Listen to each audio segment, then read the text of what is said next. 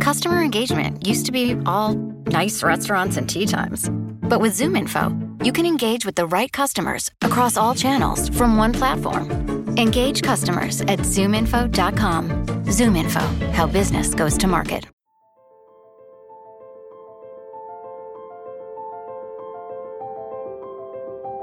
Michael Kist. You caught me not listening again? Benjamin Solak. You never listen! It's the Kist and Solak Show, presented by SB Nation and Bleeding Green Nation.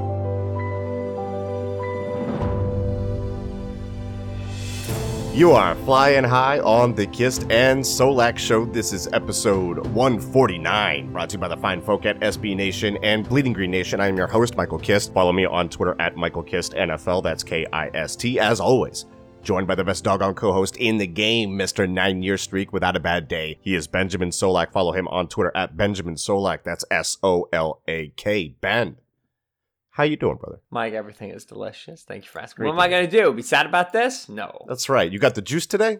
I got the juice today. We have so many things to say about being happy on this podcast, which is fun. But no, I'm well. I'm spiraling. The more I watch and the more I research and the more I read, the more I learn about injuries, the more I am worried about this football team on Sunday. I don't feel great about it. Yeah. Did I still pick them in the BGN weekly picks, despite the fact that BLG has now pulled even with me and my lead is now shared? Yes. Am I maybe going to change that before Sunday? Do I know who I'm going to pick at the end of this episode? These are all questions we're all wondering, Mike. I'm not 100% sure either. So we're going to talk through some things and try to figure it out, because this is going to be the second part of our two-part preview series, as we do every week on the Kist and Solak 148. We did the Seahawks offense against the Eagles defense. Today we're going to flip sides. So we'll be doing the Eagles offense against the Seahawks defense. Before we get into that and the injury report that's been updated for this game, I wanted to touch on something, and I kind of wanted your thoughts too, because I don't know if this take is like 100% accurate, but I do think it kind of gives a unique perspective and perhaps a better outlook on things moving forward for Carson Wentz because of some of the parallels. This comes from one of our listeners, and we were added in the mentions of it. This is Ben Sniper Simmons is his handle. Good name. At Real Prince Blue. He says, quote, "On a serious note, the Eagles have to treat Carson Wentz like Seattle did Russell Wilson. Get the snakes and malcontents off the team." Snakes and malcontents. Whew. Beautiful phrasing. Carson can't lead until they are gone. Seahawks dismantled the LOB, the Legion of Boom, because of age and attitude, and now it's Russell's team, and they're legit, unquote. So I found that really interesting. Your first reaction, because you were a little bit younger when Wilson was kind of going through these leadership questions that I think a lot of early career quarterbacks kind of have to go through, but he definitely went through it, and the Seahawks went through a remake of their roster, getting rid of some older guys, getting rid of some of the more boisterous voices in their locker room. Yeah. And it really has become, a few years later, this is Russell's team, and a lot of the criticisms about him as a leader have completely gone away, to the point where you weren't even sure that there were leadership questions before. Ben, what do you make of this, just looking at it current day with Carson, the questions around him, the things being leaked about him? So I generally think quarterback leadership is overrated. Like, as long as you are loud enough in the huddle to communicate the play call and as a, like, audible at the line, you're good. You know what I mean? Like to me, like that's always been an overrated thing. Now, obviously, when you're down by 4 in a divisional matchup and in the playoffs and with the game on the line and the season on the line, all of a sudden you wish you'd cared about it more, right? Because you want, but it doesn't have to be the quarterback in the huddle who kind of amps that up. It's just kind of de facto, because obviously he's the one through whom the offense runs. So I have that prior kind of coming into the conversation. Carson Wentz's leadership, he is a North Dakota State product. The demographics of North Dakota State are very different than the demographics of the Philadelphia Eagles.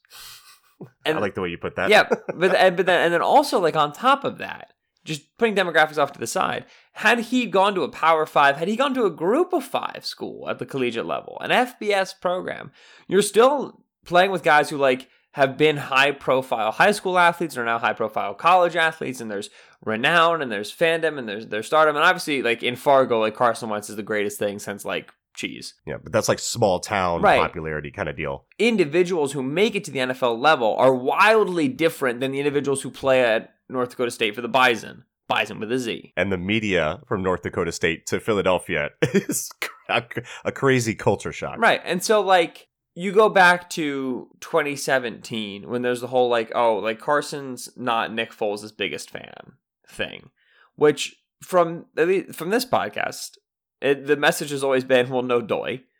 Would you be? He stepped into your job when you got injured and won the Super Bowl. We would all feel jealous. We would all feel envious, and we would all feel, wonder what could have been. The question there is, to what degree is Carson capable of handling such a drastic shift in, like, the visibility of that and people making conclusions off of that, and how long that's kind of carried him and followed him, and how long that's mattered. I don't think Wilson had that. NC State to Wisconsin, comes in as a third-round pick, wins the starting job, so he's not like the christened savior, you know what I mean? Like, he kind of has more of a Nick Foles path, which, Foles and Russell Wilson, very famously both third-round quarterback picks in that draft. Russell Wilson, very famously, almost a quarterback pick for the Philadelphia Eagles. Wondering what could have been. Can you imagine? Crazy. Anyway. Do you think if Russell Wilson was our quarterback, we would have become what Seahawks Twitter has become? Probably. And I think the way that Russell was treated early on in his career, and then the quotes that were coming out about him would have been made into a gigantic deal here in Philadelphia. Right. And overall, and at the end of the day, we'd be fine. Like, for instance, that stuff started to quiet down probably around 2015, but you know what it kind of took? Not only kind of like revamping the roster and whatnot, but his miraculous comeback against the Green Bay Packers in the NFC Championship game. Winning helps. Right. I mean, and that's what we always say is, like, winning, in terms of winning helps. Eagles are 5-5, one game back in the NFC East. Winning helps if Carson misses the 3 throws before the Nelson Aguilar 4th and 10 against the Patriots. If, let's say, Aguilar had caught the Falcons ball, we'd be 6-4 right now. You think we'd talk as much about the first 3 throws? No, we wouldn't. Even though absolutely not. They still happened. Well, why? It's because, like you said, winning helps. So, I mean, we didn't talk about, like, just to make it like a detailed football thing, we didn't talk about the short area accuracy for Carson Wentz in 2017, which wasn't all that great. Pretty much on par with what we've seen from this season. Nobody cared. They were winning. I was about to say, you said nobody talked about it. I talked about it, and everybody yelled at me. We talked about it, and right. You definitely got yelled at about it. Yeah. So and that's not like who cares? But like, oh, look at us. We knew that Carson missed throws. As we've been trying to say, every quarterback misses throws all the time. It's just as I cannot say enough on this podcast, on any podcast, on anything I write.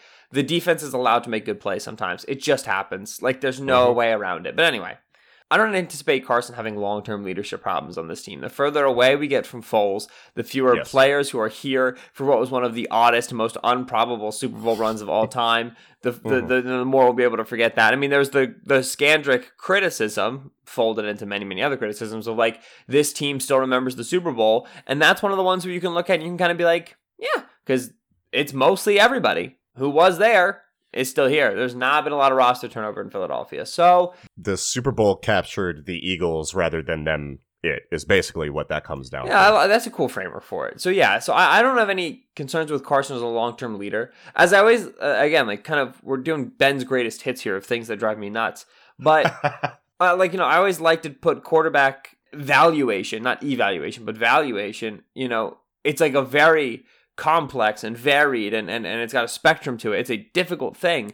But really, at the end of the day, it boils down to, would you pay this guy a huge second contract, yes or no? It's the only question that matters at the end of the day. If he's worth it, then who cares if it's $116 million versus $126 million? At this point, we're talking about literal, relative to the size of the contract, $10 million, who cares? It's another 10 over 6 years. You know what I mean? Like, is he worth the big contract or not? After that, if he's paid more than Jared Goff, less than Dak Prescott, whatever. Was Carson worth the second contract? I think unequivocally, yes, he's worth the second contract. So once you have that question answered, at the point, was he really worth it? Yes.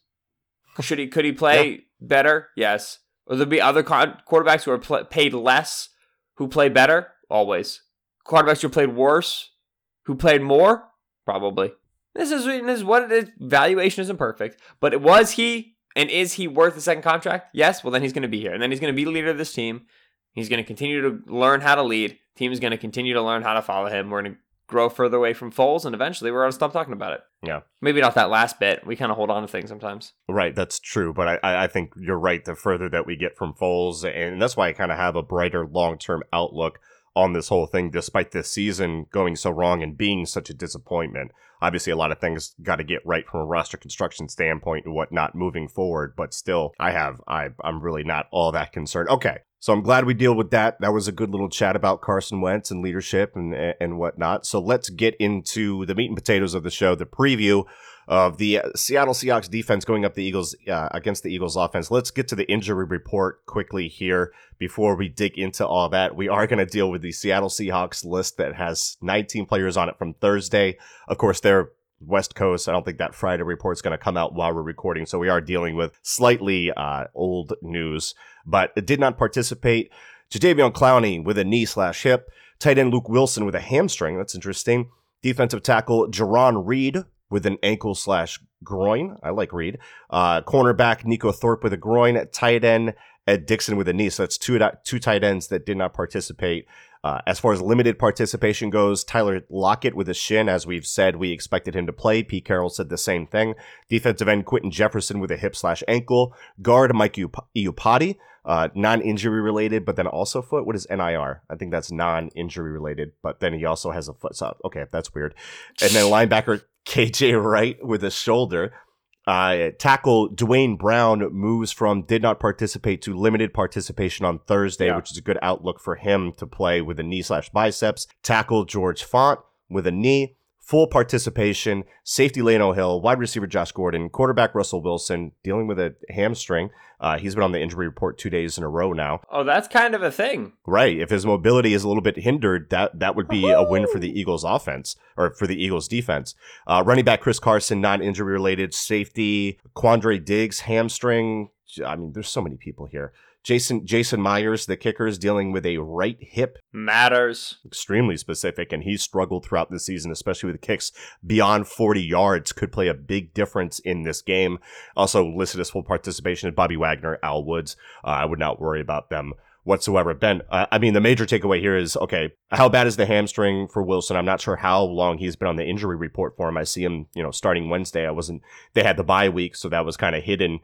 We don't know when that popped up. I'd probably have to research it, but that could be a big thing. That could be a huge thing. Any other takeaways from the injury report? No, there? Wilson being limited matters a great deal because, and this is what we talked about, this team wants to roll him out, and if he's tight, they're not going to want to roll him out. You don't want to expose him to contact, number one, but also you don't want to put him in a situation where his legs are part of the natural design of the play, right? You don't want to and you say limited, but you're saying as far as like just from a speed perspective, because he was a full participant, just wanted to make sure that part was right. Clear. Well, that's the thing about a hammy. Ask Donnell Pumphrey. When you're full practice with a hammy, guess what? You're not really. That can tie up on you real quick. So yeah, I would say that is a significant one. That's something that I look at and is a big deal to me. Iupati and Brown were the only two offensive linemen who I said were good, and they're both beat up. Right. This is, we say it every week, but this is very much the case this week.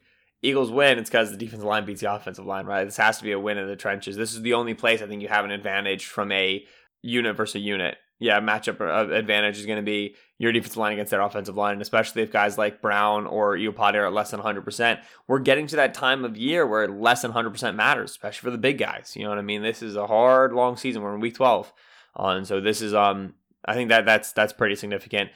Quandre Diggs, you said, was limited or full? Full, with a hamstring. Full, okay. Well, I mean, hamstring again, so obviously you keep an eye on it. He was limited on Wednesday, so it was a shift for him. Diggs played out of his I love Diggs. mind. Yeah. Against the Niners. And Diggs is a big deal. We liked him going into the Detroit game. I was like, look at this Quandre Diggs guy. And then they traded him. I was like, what the hell are you doing? Yeah. And now he's playing really well for the Seahawks. Everyone should listen to us all of the times. Big facts. So, yeah, Diggs is a good player. And they cut Jamar Taylor. Who was their nickel guy. Yeah, I think in part because of what they get from Diggs. Because I think Diggs is a good rotation player to move into the line of scrimmage. That being said, now it's 4th round rookie Ugo Amadi, who this is This is going to be a big triggering game for Ben because DK Metcalf and Ugo Amadi are going to make plays. And these are two of my darlings coming out. I remember you told me to watch Amadi, and I liked him.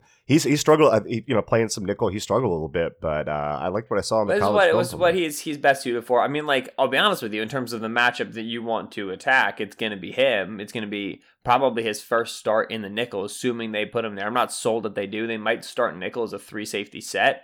TBH, McDougal, Blair, and Diggs. Right.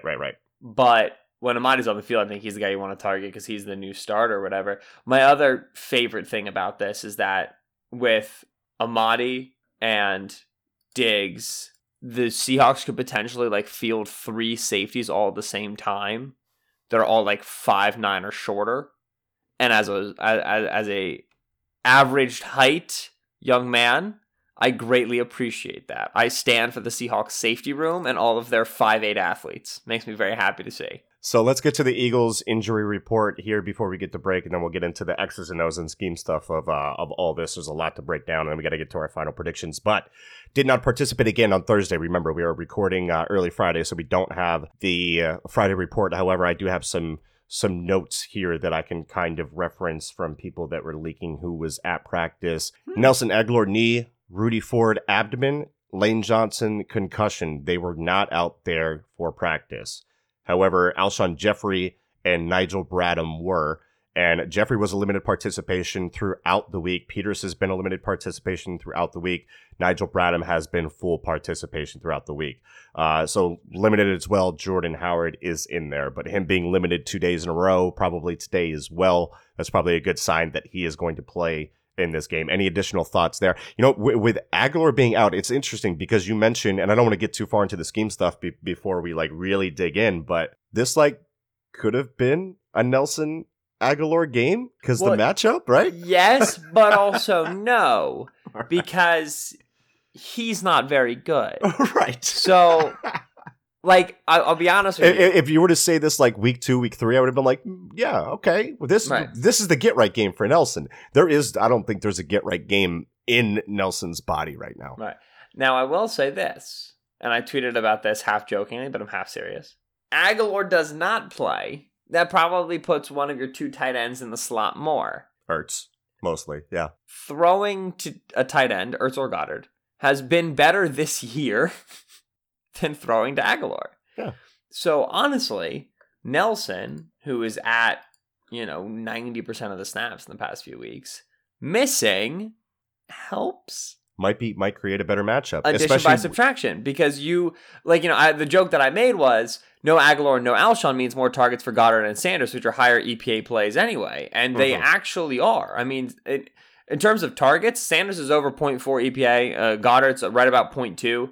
Jeffrey's just over 0, and Agholor is a negative EPA. You lose points when you target Nelson Agholor on this offense. Yep. So really, and obviously, you got sample sizing things and whatever, but this is what the look of this offense would be like if obviously the wide receivers help open up the tight ends and the running backs. I get that, but like it'd be nice to not waste 5 targets on Nelson Agholor this week. I think that would help the offense. And screw sample size. The eye test tells you all you need to know about that. So when we come back here on the Kist and Solak show, we're going to dig into the X's and O's of this matchup for the Eagles offense. That's coming up next, right here on BGN. Businesses love data. Like, really love it. But is just having data enough? Yeah? Nope. Oh. Because the smart businesses, the really smart ones, use ZoomInfo. It leverages data to unlock useful insights. Insights so you know who to reach and how to reach them, letting you grow your business. So ask yourself, is your data insightful? Now it is. Unlock insights, engage customers, win faster at ZoomInfo.com. ZoomInfo, how business goes to market. Hey, it's Kaylee Cuoco for Priceline. Ready to go to your happy place for a happy price? Well, why didn't you say so? Just download the Priceline app right now and save up to 60% on hotels. So whether it's Cousin Kevin's Kazoo Concert in Kansas City, go Kevin, or Becky's Bachelorette Bash in Bermuda, you never have to miss a trip ever again. So download the Priceline app today. Your savings are waiting. Go to your happy place for a happy price. Go to your happy price, Priceline. We are back here on the Kist and Solak Show, episode 149, SB Nation, Bleeding Green Nation. Michael Kist here with Benjamin Solak, part 2 of our series, of our preview series of the Eagles and Seahawks. We're talking about the Eagles offense, and first we'll start with the Seahawks defense. And I mean, the Seahawks defense overall hasn't been a good unit this year. Shout out to like Matt Schaub. Like they're 23rd in scoring, 25.4 points per game.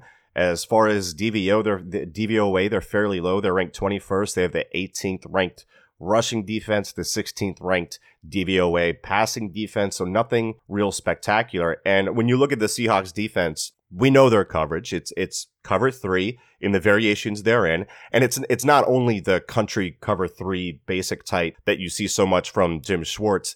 That said, they haven't been particularly complex, especially when you compare it to what they were doing late in the year last year. But this is something that typically ramps up for them as the season goes on. And looking at it after the bye, you could see, along with, all these different concepts, Reno, Skate, Mabel, these different more aggressive match coverages that they already do, you could see more wrinkles out of the bye. They've thrown in brackets before, and we're going to talk about ways to beat those staple concepts for them. But first, just some basics about what this defense is going to look like. You're going to get a ton of base from this team, especially if the Eagles, Aguilar can't go in a limited capacity, and you're going to get a lot of 12 personnel. So 3 linebackers.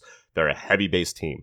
Now, they're going to do some different alignments from that. You've got your more traditional 4-3 looks. They're going to do some 5-2, especially against the Eagles. I think you'll see them add Michael Kendricks to the line and go with a 6-1 look, where you're going to get staggered hook zones on either side to prevent against RPOs. In passing situations, you're probably going to see some 3 safety packages that includes getting rookie Marquise Blair onto the field, like you talked about, those big nickel 3 safety looks. They're not quite in love with their nickel situation, as we talked about with Ugo Amadi right now. They've cut Jamar Taylor, who they've tried there, and he was awful. So they're kind of playing around with things and looking for answers. And I think that's a factor as to why you're getting a more vanilla version of their defense lately. The other thing I've seen them do in situations like 3rd and long, they'll give you some dime looks. They'll play quarters. They've used cone brackets to outside receivers before for this against Philadelphia. I'm not so sure they have to worry about that as much, but regardless, from the Eagles 3-by-1 sets, the Seahawks are going to lean that post safety, that deep safety, to the trip side. The Seahawks have had issues covering backside posts because it slides their safety away from that. It's something that the Eagles need to test early. They need to scheme up some vertical concepts that will test this defense. And forget about personnel. I could never. Sorry, go ahead.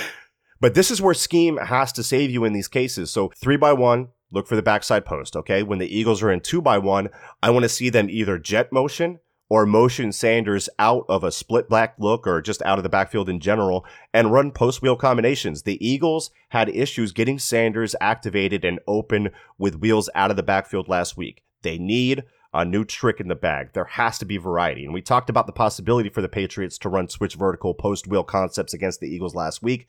The Eagles should take a page out of their book and bust that out this week to try to manufacture some shots. From 2-by-2, when the Eagles have 2 on each side, the Seahawks are really good at covering the seams. They have checks for that. And I don't really expect that to be a big thing for the Eagles hitting the vertical seams. They're going to have to find a different way. And the other thing I'll note that if the receivers are having issues, and they will, in beating man coverage, and the Seahawks are just content with manning them up, you have to get them out of it with the RPO game. Bottom line, I am not an offensive coordinator. I'm just an idiot with Game Pass and some crazy theories that Ben will probably kick back on and provide some better theories. But the second they hit a deep shot with post wheel, number one, I'm going to dunk all over the timeline. But the reality is it's on Groh, it's on Doug to make up for their deficiencies by out-scheming the Seahawks and finding shot plays to revitalize this offense. Carson has to see it and throw it. The receivers have to complete the catch. There's no question about that. But the coaching staff also has to put them in the position to succeed to get to that point. And in a game that could turn into a track meet with this Seattle Seahawks offense, they have to keep pace. Not every drive can be 16 plays. They need to scheme it up because so far we haven't seen that with any kind of consistency. Ben, your thoughts? There's a lot. Yeah. Oh, good stuff. I'm throwing. Shout out to Matty Brown at That's what I was Matty F. going to Brown. guess. I was like, somebody spoke to Matthew. That's what happened there. Scheme extraordinaire. Ken Norton, defensive coordinator in Seattle. You might remember Ken Norton as the defensive coordinator of Seattle. Well, actually, he was the linebackers coach. He was there during the Legion of Boom time. 2010 to 2014, he was linebackers coach. Had the great pleasure of coaching one Robert Wagner and one KJ Wright. He goes to Oakland as their defensive coordinator. He has to San Francisco as like a defensive consultant head coach guy, and now he's back in Seattle as the defensive coordinator. So this is what traditionally was the Legion of Boom. This is one of the minds behind it, but it is not the secondaries coach. It's the linebackers coach at that time. And what has been retained from the Legion of Boom era on this defense is not the defensive backfield. It is not cover 3 press. It's the front. And the front was the really was an interesting aspect of Seattle's success with the Legion of Boom that we need to talk about. We need to make sure we understand the 4-3 under front versus the 4-3 over front. And this also helps us answer a question of the Seahawks sent a third and some players for Jadeveon Clowney. The Eagles did not. Well, how did the Seahawks use Clowney? Would the Eagles have used him in that way? Because the 4-3 under front is not something the Philadelphia Eagles frequently recruit. They frequently recruit a 4-3 over front. Over and under is the terminology used by the offense to identify the location of the 3 technique. If you listen to the podcast, you should remember, but for those who don't, the 3 technique, this is the defensive tackle alignment. Your 3 technique lines up between the guard and the tackle. That's typically your best pass rusher at the defensive tackle position. That's Fletcher Cox. He's very frequently the Eagles' 3 technique. When the Eagles rushed Brandon Graham from the inside, Benny Kerr from the inside, lined up as 3 techniques. A 4-3 over defense is a very typical expression of the 4-3 defense, and the over call means the 3 technique is set to the strength. That's the best player. He is set to the offensive strength. We have a tight end to this side of the formation. We have a fullback to this side of the formation. That's what the 3 tech is. He's where the business is happening. He's where the action is. Over front. He is set over to the strength.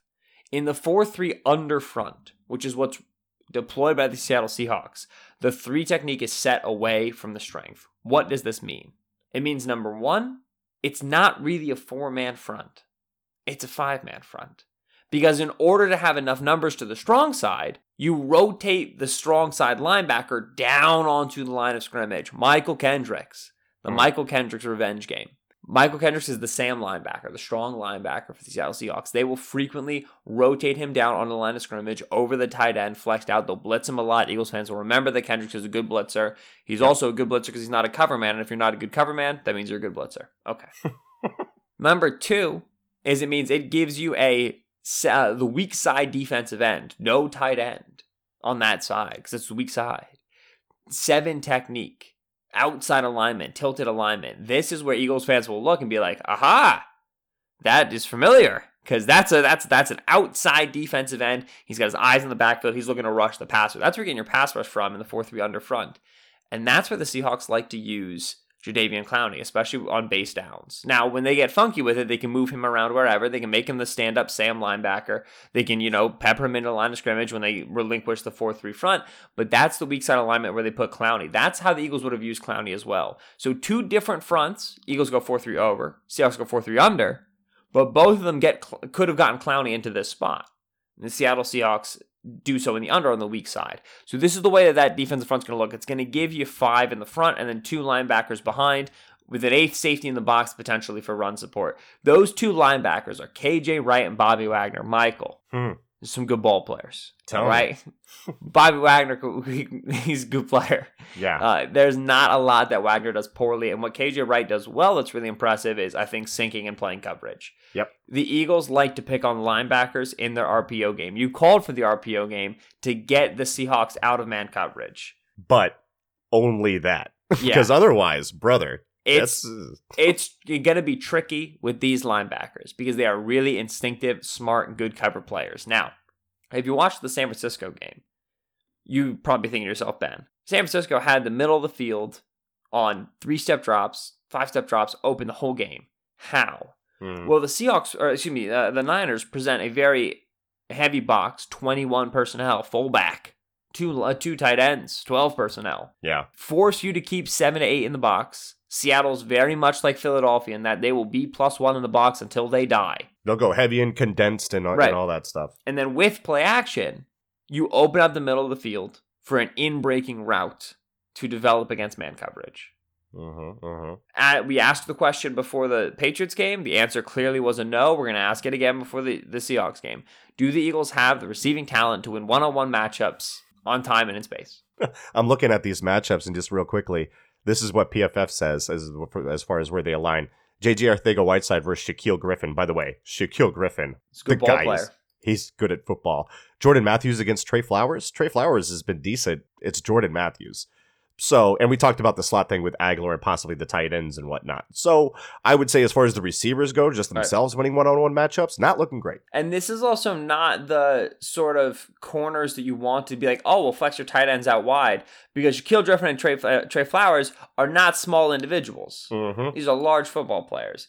Shaquille Griffin so Trey Flowers I know is like 6'1", 215 or something. Let's see. Okay, Shaq Griffin, 6 foot, 195. Trey Flowers, 6'3", 202. These are big young men. Long man. For the corner position. These are large players. So it's not even like a good game for that. So, if you want to follow that San Francisco model, then you've got to be able to win one-on-one matchups in breaking routes after loading the box and going heavy. Now, you don't need to do that.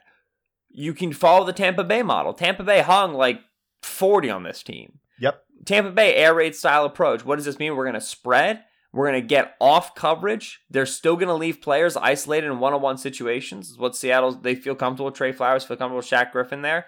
And then you got to be able to make spot location throws. We had a similar question before the Patriots game. We were unable to do so.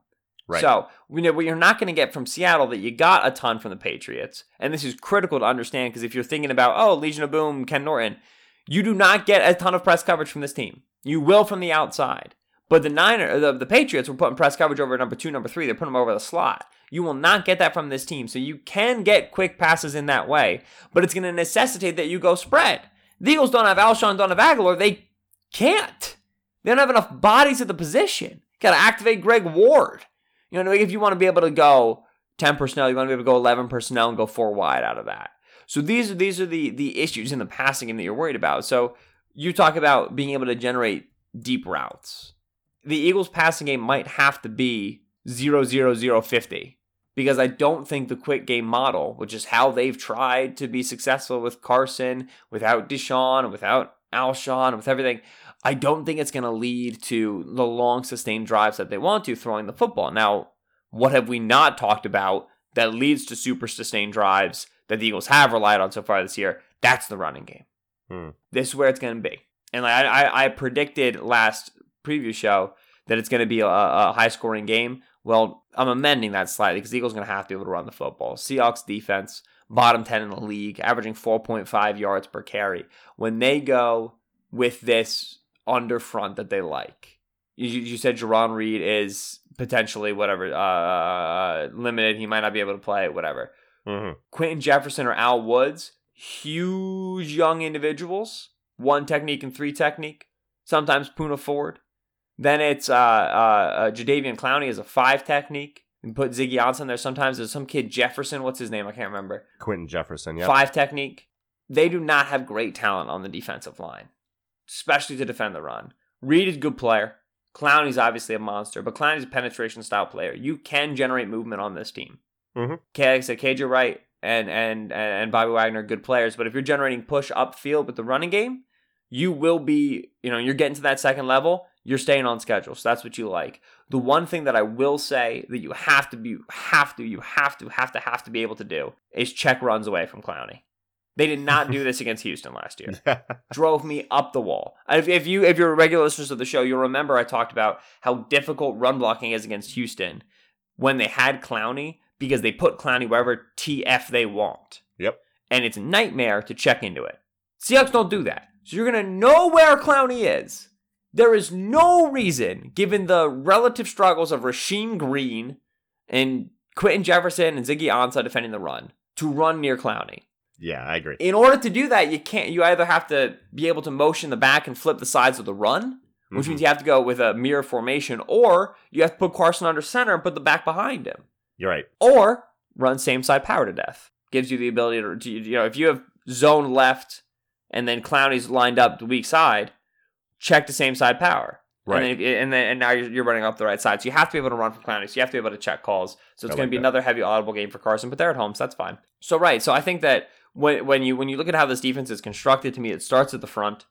The front dictates what the defensive shell looks like behind. I don't think the RPO game is going to be very available. I don't think the quick game is going to be very available. If so, this team is a pretty good rally and tackle team, especially with Quandre Diggs now at the back.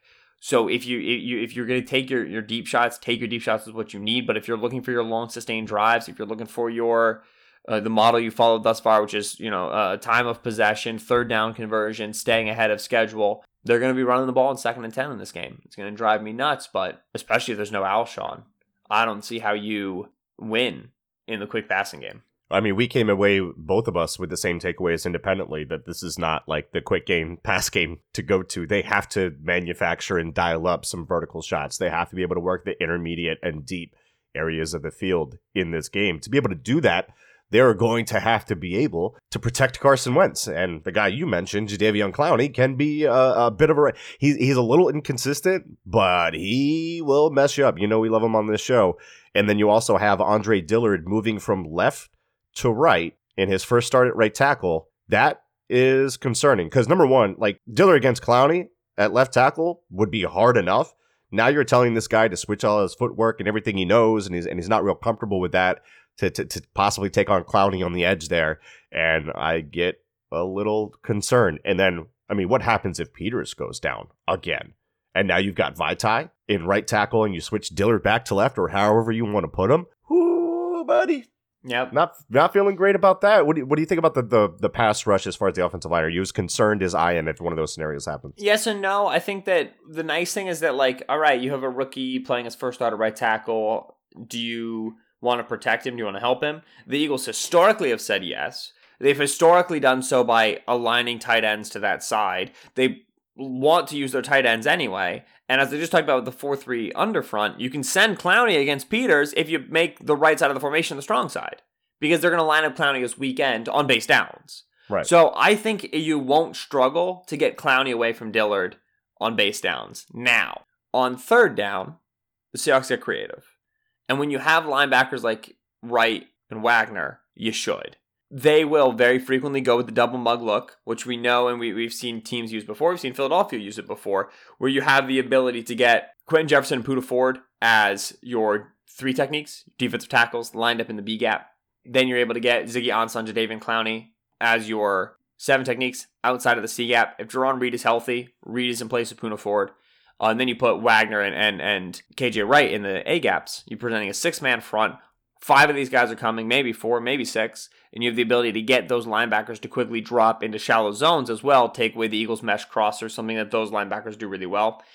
They also do move Clowney around the way that Houston did, but they typically reserve that for 3rd and long. So easy solution, don't get in 3rd and long. Hard solution, you're in 3rd and long. Well, now you've got to pick up stunts, twists, and games. And the Eagles really struggle with that against the Patriots. So that's where the concern is. But Clowney is the only player that, to me, is going to be able to consistently beat the opponent up against whom he's lined. Against whom he's aligned. Up against for whom English. He's lined up. Yeah, anyway. This isn't Grantland, Ben. It's just a podcast. It's fine. Some of us take these things seriously, Michael. So, yes. The only other thing that I will say is that, and you brought this up with the safeties and rotating the safety, and I didn't necessarily address it, but now that I'm looking at my notes, I remember I wanted to address this. They give a long leash to their secondary players in zone, and they should, because they've got some really instinctive zone players. Can't say more about Bobby Wagner than I already have. He's just a fantastic ball player, and you want him to be able to read off his instinct and go. They have a long leash in zone. They're allowed to do what they think is best. Criticized Carson for some pump fakes in the New England game. Might be a pump fake game here against Seattle. You're able to move those safeties. You're able to move those deep safeties, especially when you get Bradley McDougall responsible for a deep half of the field. That kid thinks he knows what's going on, and he does. But he not always. So this defense backfield is given a long leash and a long license to jump routes, to be aggressive in their zones. So if Carson's going to be hanging in there, extending plays, pump faking, and trying to hit second window throws, I think he might be able to find success doing that. Ben, breaking on the timeline as we record, Les Bowen just said that, by the way, strong sense that Jordan Howard's quote-unquote stinger is more complicated than that, with a couple other reporters saying that a player that won't be named has talked with them about the same thing. So there's a player going around saying that the stinger that Jordan Howard has is probably more than that. Ben, can I just say you had listened do they get to the show. Well, you would have told you would have been from told. Remember when Peterson was show. like, "Oh yeah, no, we're signing Jay Ajayi because of Darren Sproles." Are you really? Because I questioned it then. I questioned it the last time we talked about. This is now the third time, and lo and behold, probably more. Stingers don't last 2 weeks, man. This is the third week of the stinger because of the bye week. 3 weeks of a stinger? What'd you get stung by? what sort of Pokemon gigantic villain or mutant wasp? It's a gigantic man-sized wasp that you got stung by. So that's concerning. Obviously, he's had shoulder injuries in the past, as we have documented on this show. That would be bad for the offense. With that said, oh boy, let's get to the DraftKings Sportsbook official line for this game. The line has actually moved a little bit. The Eagles are down to 1-point favorites. They opened as 3-point favorites, by the way. I think that was a little bait to get some bets in. Eagles 1-point favorites at home, which isn't great. Over under is still set at 48. What did we have the score yesterday? It was something like 25-23. 25-23. So we can still call it 25-23 since, we'll say that 24.5 to 23.5, yes. Yeah. So 25-23 over under on the Eagles scoring 25 points. I still think they score more than 25 points, to be honest, because I think they're going to find a lot of success running the football. I think Ajayi is going to finally be a part of the game plan, which in terms of things to run with Ajayi, same side power, please and thank you. So I do think that they're going to find success running the football. I think Ajayi is going to be part of the game plan, so it's going to be a more consistent presence at running back than they had against the Patriots. I do think they're going to be able to hit big plays. If Alshon is back, and we didn't really touch on this, but Alshon's expected to play. Right. Okay, he's not going to be at 100%. Yeah, I'm here to tell you Alshon's not been at 100% for a hot second. God, and all year. The athletic ability is not there. But still, I think you have somebody who you actually want to throw the football to. You're like, yes, we are going to throw it to this receiver. Thank God. As opposed to the Patriots game. And that's like a huge deal because Alshon's going to be able to win at least a couple of one-on-ones and extend drives by converting first downs that were not converted against the Patriots. So I do think the Eagles score more than 25. And let's understand, Alshon's drop issues popped up in one game this season. Well, this is the whole Alshon's drop problems. Alshon dropped balls in the one game. Who did we play before the Patriots? The Bears. He had 3 Bears. drops in that game. The main core of his issues. That's it.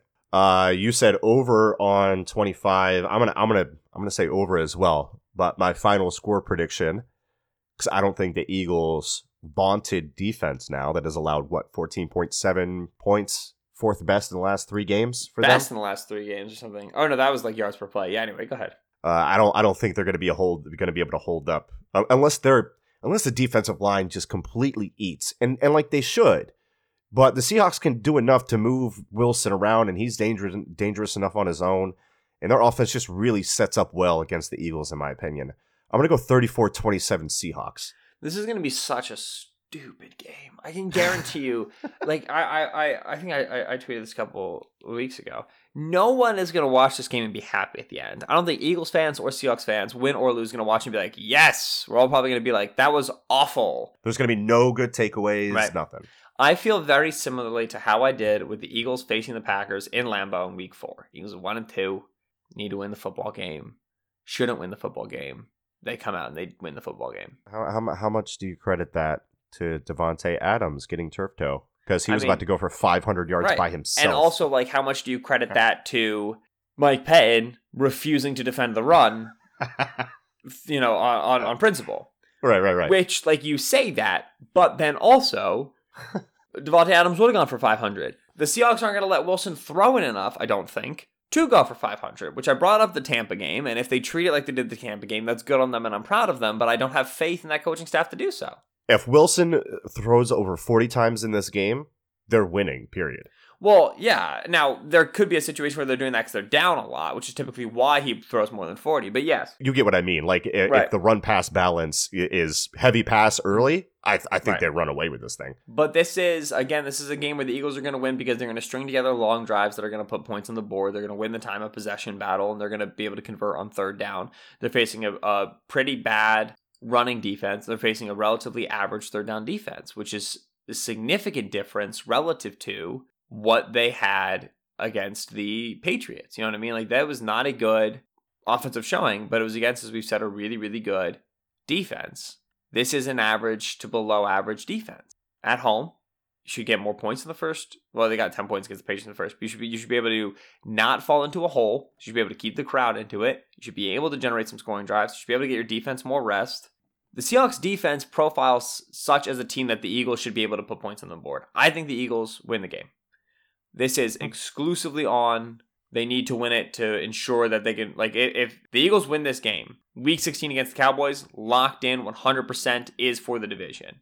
If the Cowboys lose against the Patriots, this week, no matter what the Eagles do against the Seahawks, locked in Week 16 is for the division. This barring a stupid loss by the Eagles against, like, the Dolphins or the Giants or whatever. So, with divisional certainty on the line, expect the Eagles to get up and beat a good NFC team. And the Seahawks, who have played and won some really emotional games, traveling off the bye, I don't know. Maybe it's tougher in Philadelphia.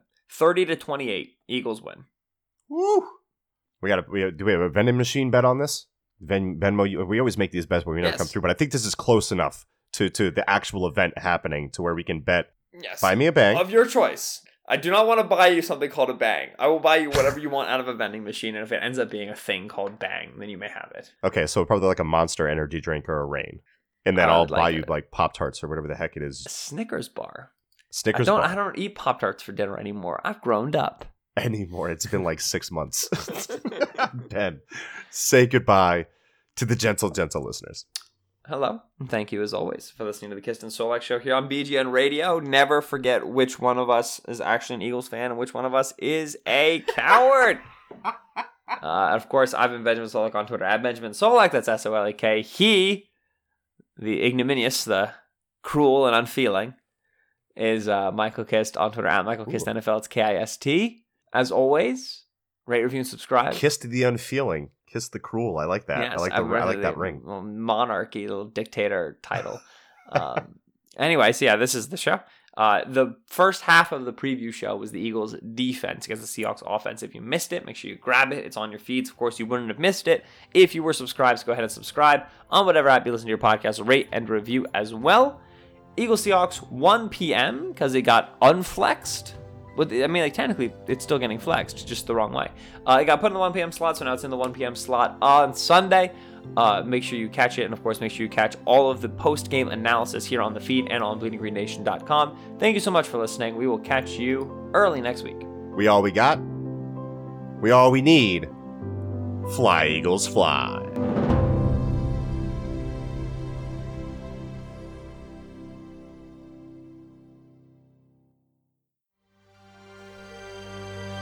BGN. Businesses have always needed customers. So customer engagement has always been a thing. You know, steak dinners, golf, in-person handshakes. Not exactly efficient, though.